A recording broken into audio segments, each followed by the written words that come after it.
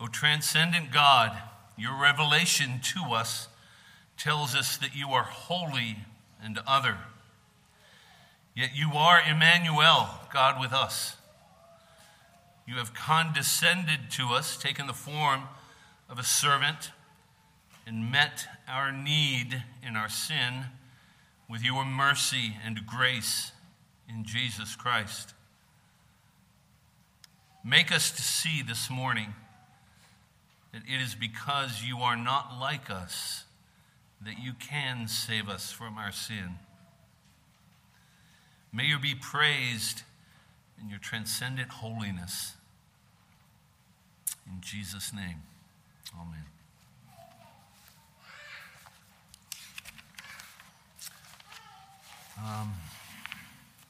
You might be tempted to think that the great space of time between when I preached Psalm 149 and today is due to the assembling of a powerful and awesome sermon appropriate to the ending of God's songbook.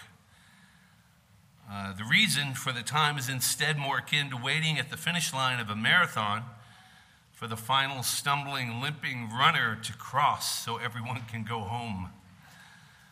But it is you who have called this cripple to this place. So let's begin. Let me emphasize, as I have previously, the distinction between psalms and praise. There's a great variety of genres in the psalms, but they primarily boil down to two differences, praise and lament.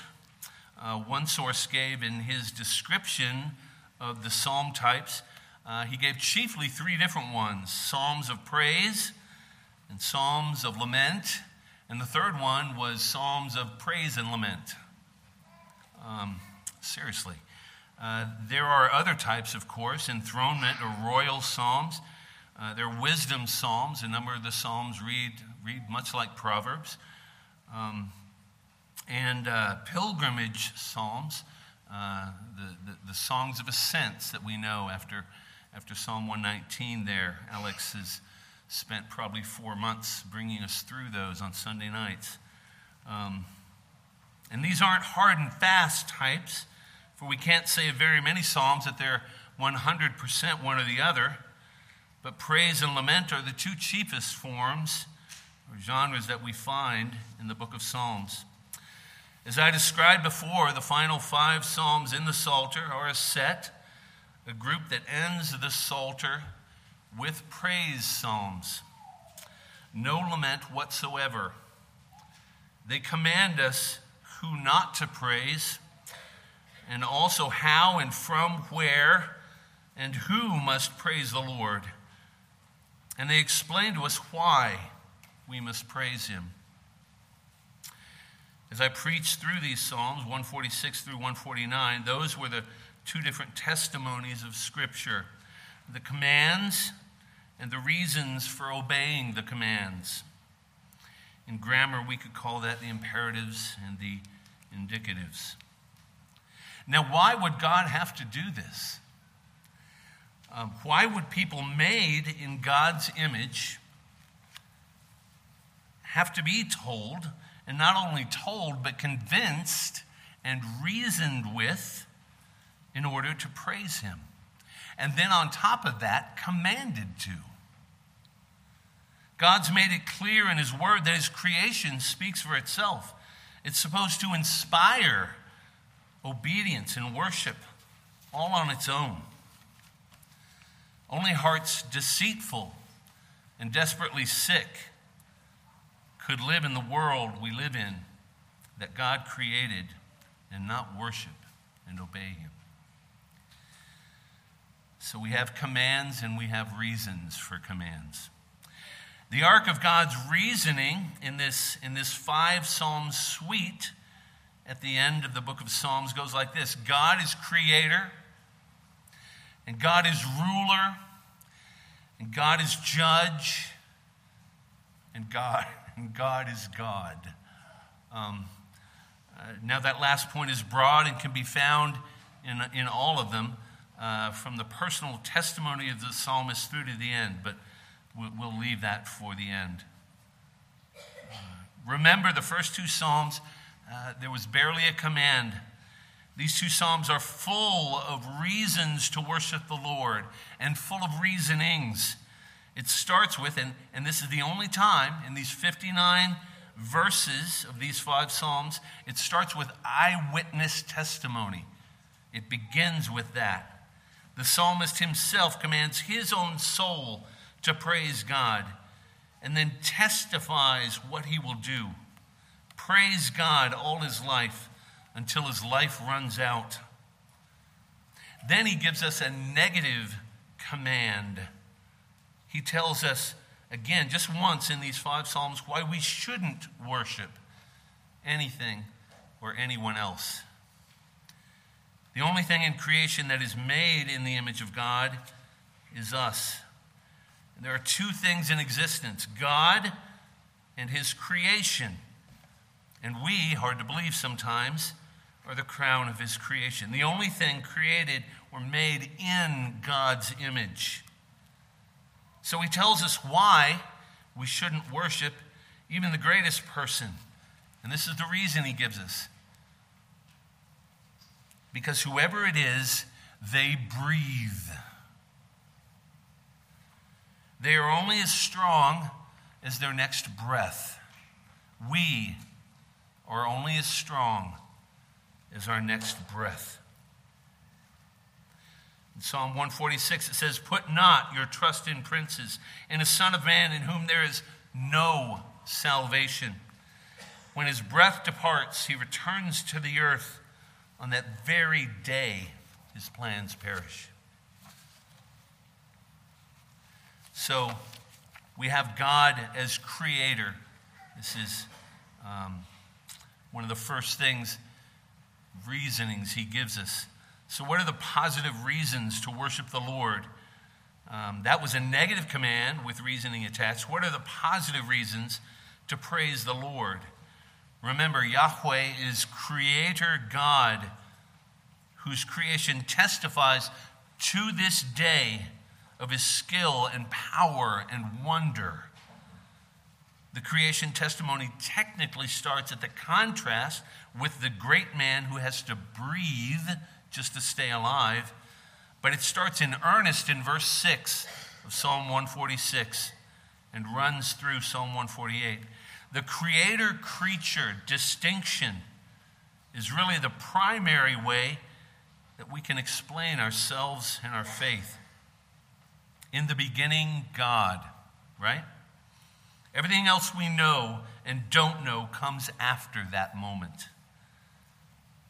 Creator God testifies to us of himself as he describes the heavens, in which are the stars, and our smallness when compared to these great, expansive, unfathomably large stars, which are no more than another part of the creation he created. And he, God, is outside of that.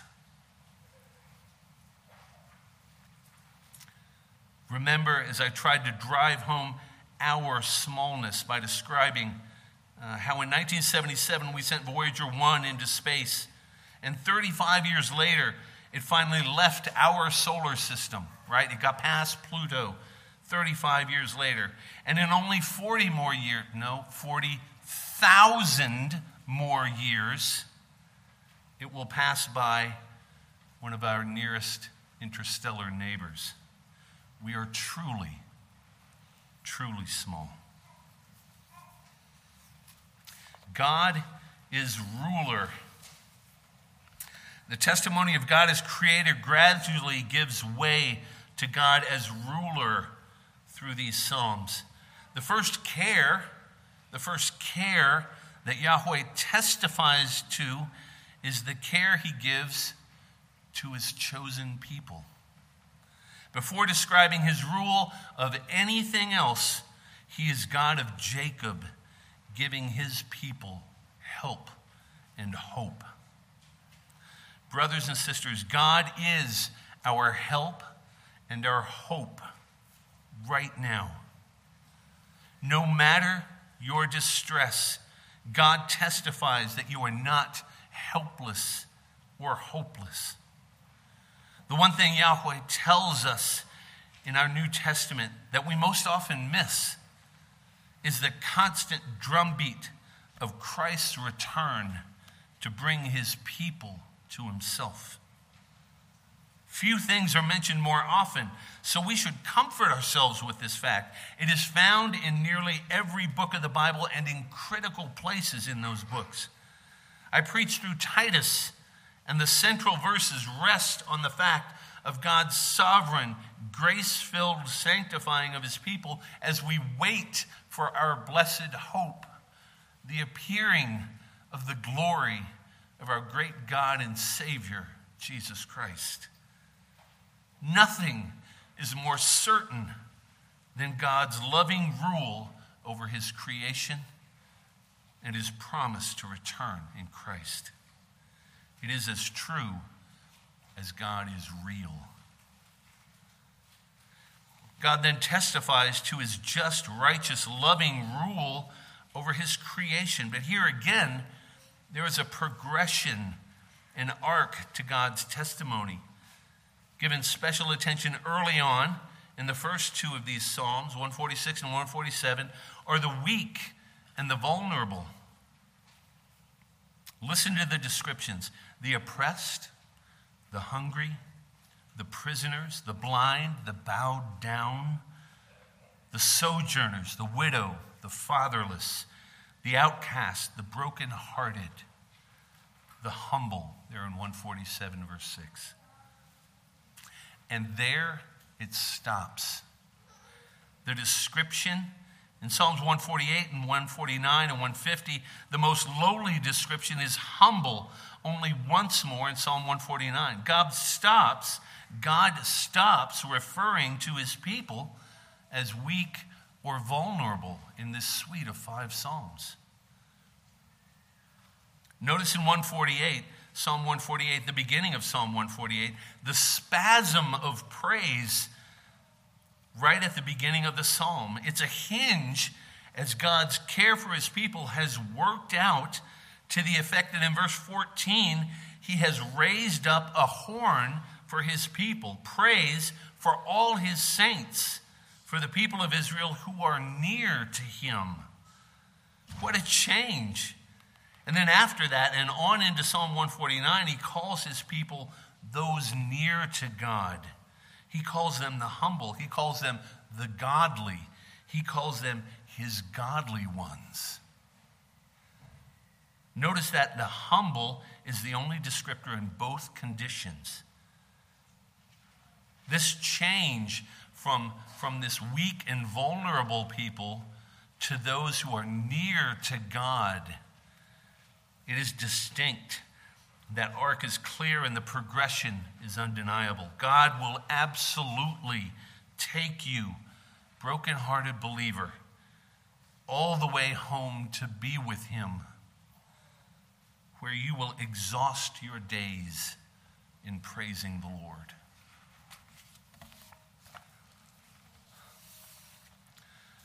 God is judge. We see it in Psalm 149 at the end of the psalm there.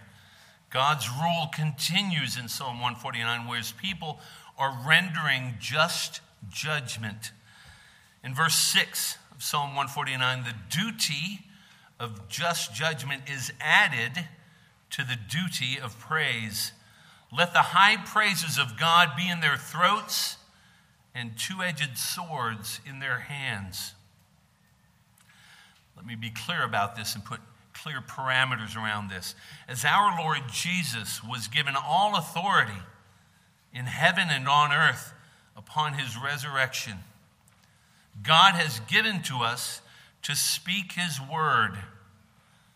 The Spirit of Jesus Christ speaking God's word through us as he, God Almighty, executes justice and righteousness in his creation. In this very qualified way, we fulfill verses 7 through 9 of Psalm 149, executing vengeance on the nations and punishments on the peoples, to bind their kings with chains and their nobles with fetters of iron, to execute on them the judgment written. See how much I qualified that. I don't want to inspire any little Napoleons. So I said earlier that most psalms fit broadly into the two types, praise and lamentation. So how do the judgment verses fit in? How do these fit in? Well, God is to be praised for all of who he is, and that includes the outworking of his righteousness. As he confronts unrighteousness, he judges it justly in truth. God's judgment is a function of his righteousness as it confronts what is not righteous. Joining with God in the judgment of what is not righteous, look there in Psalm 149, verse 9, is honor for all his godly ones. This is praise to God. Just judgment is a praise to God. Now, God is God. We get to Psalm 150 now. And here's where the sermon starts. So in many ways, Psalm 150 is the consummation of this suite of 5 praise psalms at the end of the Psalter. Hallelujah, that is, praise the Lord, begins and ends here as with the previous 4, but let me point out a few things first. I spoke of commands and reasons for commands, except for the admonition at the beginning of Psalm 146, to put not your trust in princes, or trust not, that's the command, trust not. The commands in this entire 5-psalm suite are all functions of praise the Lord. Praising the Lord musically or in dance, exulting or rejoicing in the Lord, or simply being happy in his help and in his hope, as in Psalm 146, verse 5. These are functions of praising the Lord, and they're together the only command in these final psalms. The only command to us is to praise God. I've mentioned the arc or the progression of God's reasoning through these psalms. Let me give you the arc of the commands. Setting apart the formal commands to praise the Lord at the beginning and the end of each. The first 2 psalms, 146 and 147, are about 10% commands and 90% reasons for those commands. Psalm 148 is about 30% commands. 10 out of 30 lines are commands to praise the Lord, and 70% are reasons. Psalm 149 is about half and half, command and reasoning for those commands. With Psalm 150, what do you think the percentage is? It's all commands. We are only in Psalm 149 being told to praise the Lord. 100% of Psalm 150's 11 lines of poetry are commands to praise the Lord. At the beginning, praise God in his sanctuary. Praise him in his mighty heavens. This first line is the only one with the word God, right? Praise God in his sanctuary. The other lines carry forward the God with pronouns, him. This word for God is the shorter singular word translated El. It's not the more common plural, Elohim. The word El is a word more purely about power, about transcendent power. One Old Testament scholar translates Elohim as God, and this word El as transcendent God. El is Melchizedek's God Most High. El Elyon, right?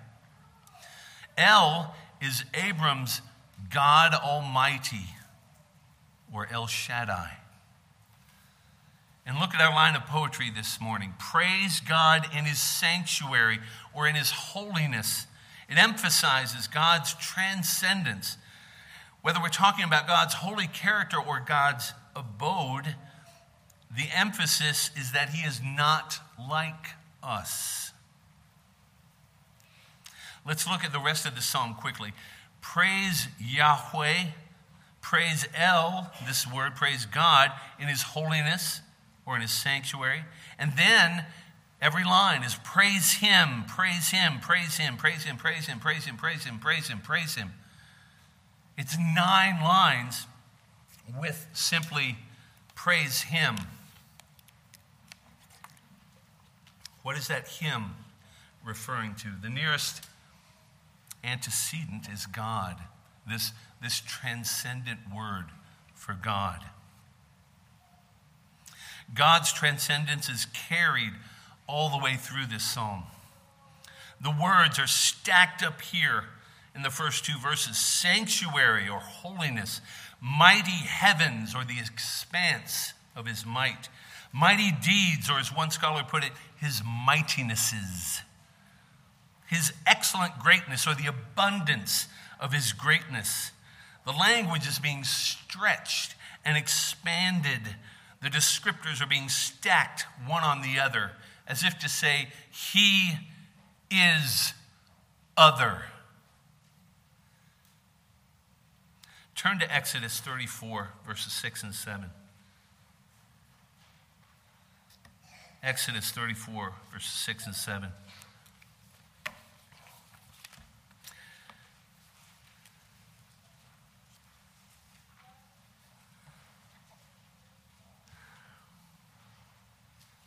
This is a familiar verse. Look at what the passage is about and how God is referenced there first. God is quoted. This is God speaking about himself. And he says, the Lord, a God merciful and gracious. And then he goes on to describe himself. What's being said about God by his names there? His personal name, Yahweh, is repeated. The only occurrence of that in all the Bible, that capital L-O-R-D, it's his personal name, Yahweh. He repeats it. And then this word El, this word for his transcendence that we've learned. And it says of God, eternally existent one, a transcendent God. So he describes himself as this completely holy other being. And he is a transcendent God who does what? He redeems his people. He's merciful and gracious. Look there. Slow to anger and abounding in steadfast love and faithfulness. Keeping steadfast love for thousands. Forgiving iniquity and transgression and sin. All 3 kinds of sin he forgives. But God will not be mocked. The passage continues, but who will by no means clear the guilty, visiting the iniquity of the fathers on the children and the children's children to the 3rd and the 4th generation. If you are not struggling with your sin, go home. Go play golf or go watch a football game. Because if you sit here under the preaching of God's word and have no care for your sin, you are storing up wrath for yourself on the day of God's wrath, when God's righteous judgment will be revealed. You mock God to your own condemnation by sitting under his preaching and not caring about your sin. But brother or sister, if you are struggling with sin, if you are haunted by your sin, if you sinned this week or last night or this morning or with your last breath. There is a Redeemer, Jesus, God's own Son. Sing that with me. Precious Lamb of God, Messiah, Holy One. Keep singing. Thank you, Almighty Father, for giving us your Son and leaving your Spirit till the work on earth is done. God will never leave you or forsake you. If you are afraid of that, you are fearing something that doesn't exist. God being unfaithful to a repentant sinner. Never happened. Transcendent God. We think God in his immanence, in his nearness, saves us, and we're right in part. But if God is not transcendent, holy God, then he has no power to save. All of God saves us. And the praise at the end of God's holy songbook is of a transcendent, holy God who is redeeming a people for himself. God is holy, other God. And just as he saves us with all of himself, he demands that we worship him with all of ourself. The words there, sanctuary and holy place, have the same meaning in verse 1 there. Mighty heavens or firmament or expanse of his power. These words refer altogether with a place to where God is. This is another way human minds and language are stretched beyond their capabilities in trying to describe God who is everywhere. If God were in a place, it would be a holy place, a sanctuary. As God revealed himself to his people in the Old Testament, there was always distance involved. Moses goes up on the mountain. The people stay down at the bottom. Who goes into the most holy place in the temple to care for the Ark of the Covenant, the representation of God's presence on earth? Only the high priest, only once a year. As God's people finally failed in their earthly kingdom, God's prophet was given a vision of God's Spirit leaving God's temple, the temple of his people. So what means the praise to command God in his sanctuary or in his mighty heavens? Are we to go to his sanctuary and his mighty heavens and praise him? Probably it means that we are to praise him who is in his sanctuary, who is in his mighty heavens. And that is to say, who is in his character, he never ceases to be holy and mighty and other. That's what God being in heaven, that's what that means for us, that he is other than us. Paraphrased, it could be something like, praise God who is not you, uncreated, an uncreated being entirely different from you and me.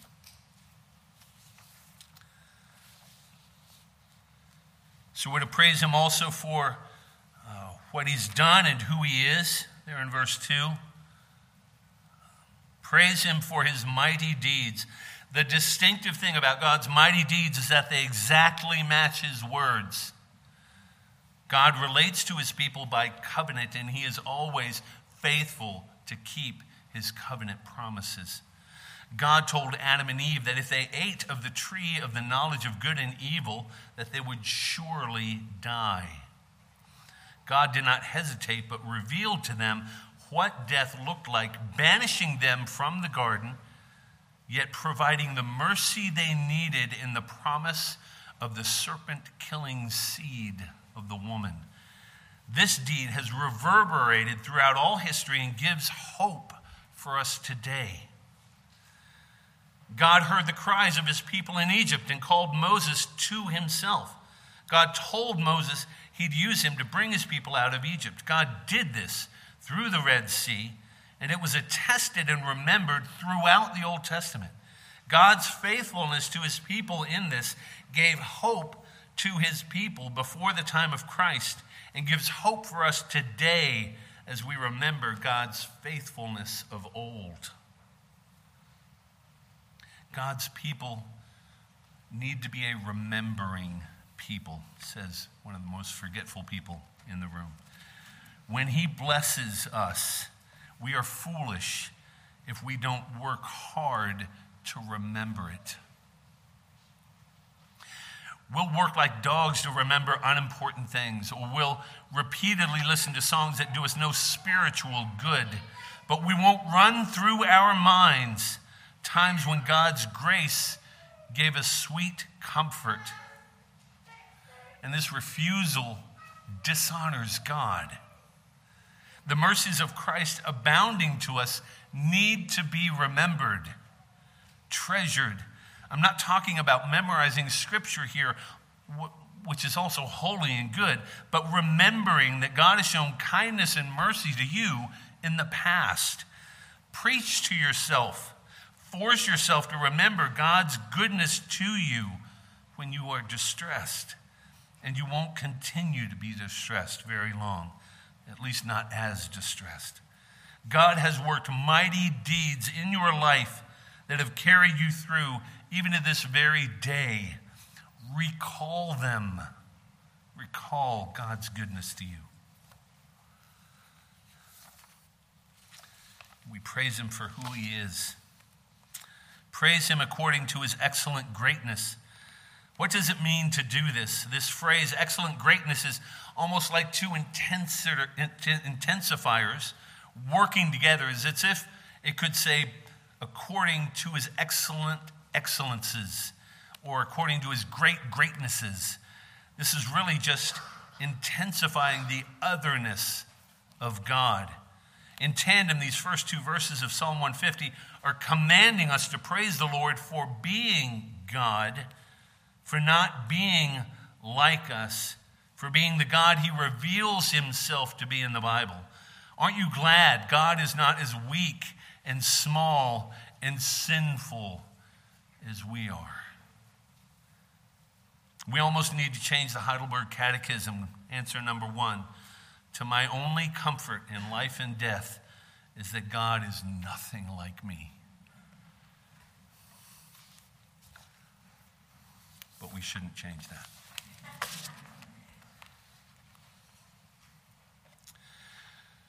The next verses. Praise him with trumpet sound. Praise him with lute and harp. Praise him with tambourine and dance. Praise him with strings and pipe. Praise him with sounding cymbals. Praise him with loud clashing cymbals. With what are we to praise the Lord? Well, we have a list of instruments to answer that, specifically in music. First, let's look at the fact that these verses are strictly musical. The Psalms are not strictly musical, but are primarily so. Praise is not strictly musical and not even close to being strictly musical. Let me say that again. The Psalms are not strictly musical, but they're primarily so. Praise, on the other hand, is not strictly musical and is not even strictly musical. There is much in life that is not musical, that is still praise. So why at the end of the Psalter and the culmination of the entire book are we given a strictly musical paradigm in which to frame God's praise? Well, let's answer that. First, we should note that in many English translations, there's an exclamation point at the end of every sentence in this psalm. So there is an emphatic nature to the language here. Many biblically less frequently mentioned instruments are missing from this list, so it's not exhaustive. It's an incomplete list of instruments that the Hebrews used to make their music. Let's look closer at that. The trumpet here is a shofar made from a ram's horn that you blow through. The lute and harp are stringed instruments, metal or gut strings pulled across wooden figures, struck or plucked with the fingers or some kind of pick.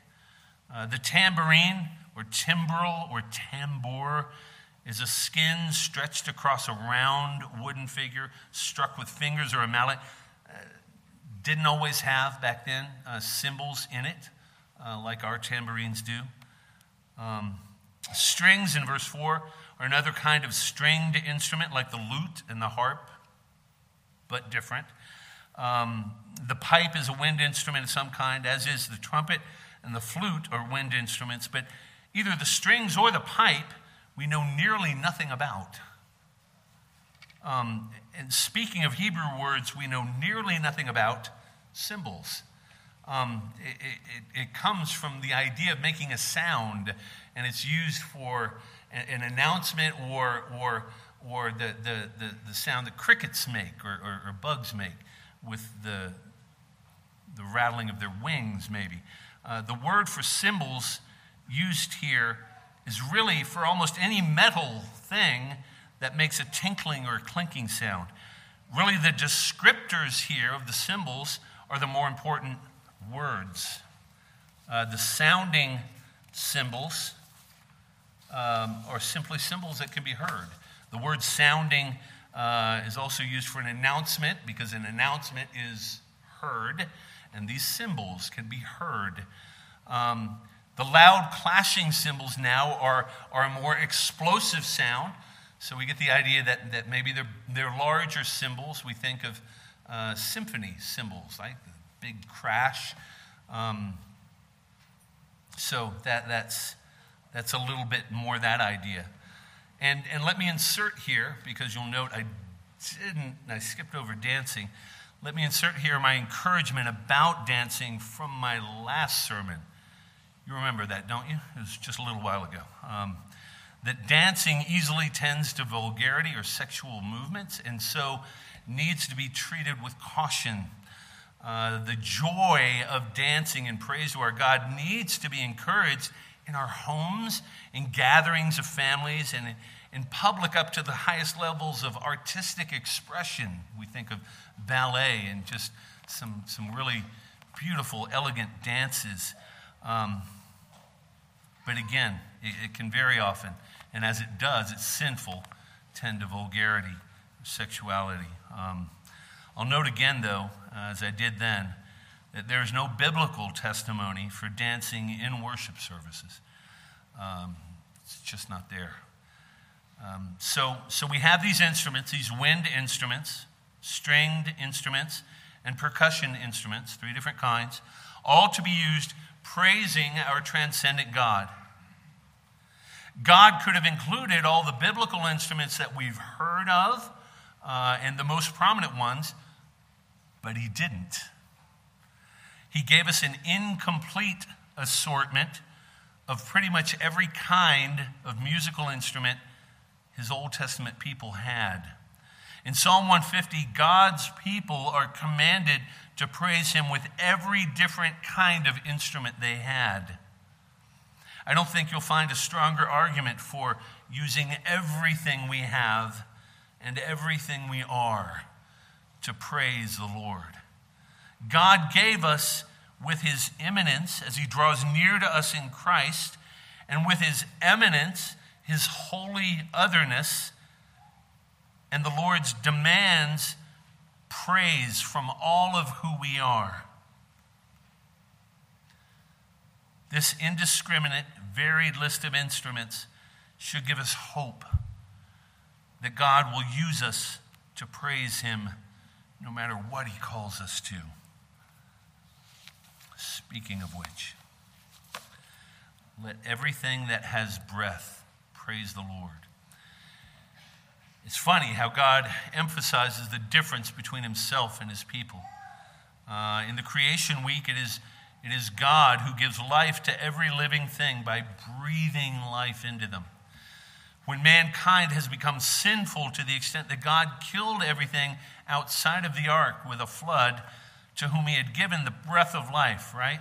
The Bible says he took that breath away. And I said just a little while ago, from the beginning of our Psalm suite, Psalm 146, verses 3 and 4, put not your trust in princes. And then when his breath departs, he returns to the earth. I'll tell you the way Isaiah told God's people. Stop regarding man in whose nostrils is breath, for of what account is he? The command to praise the Lord is self-evident, and I think I've made that point. So let me just make a contrast here. We have a duty to praise the Lord. Let me set that against a dark background. And a tendency, when I sin in this way, it can look like this. There's a song about an old man. The poor old man kept mostly to himself. A book unread, dusty on the shelf, seeds in packets never sown. The Oldsmobile he barely drove. Right? In the garden, down on hands and knees, he hurries, taking care that no one sees. The money in the rusty tin, he lays it in the earth again. See, the point is that this man's life is full of blessings. And he doesn't use them to praise the Lord. But then he'll, in a really ironic way, he'll put his effort into burying money as if he had a Lord who would rather receive back the exact amount of money he gave instead of giving to the Lord a faithful return. God trains us by his grace, sinner.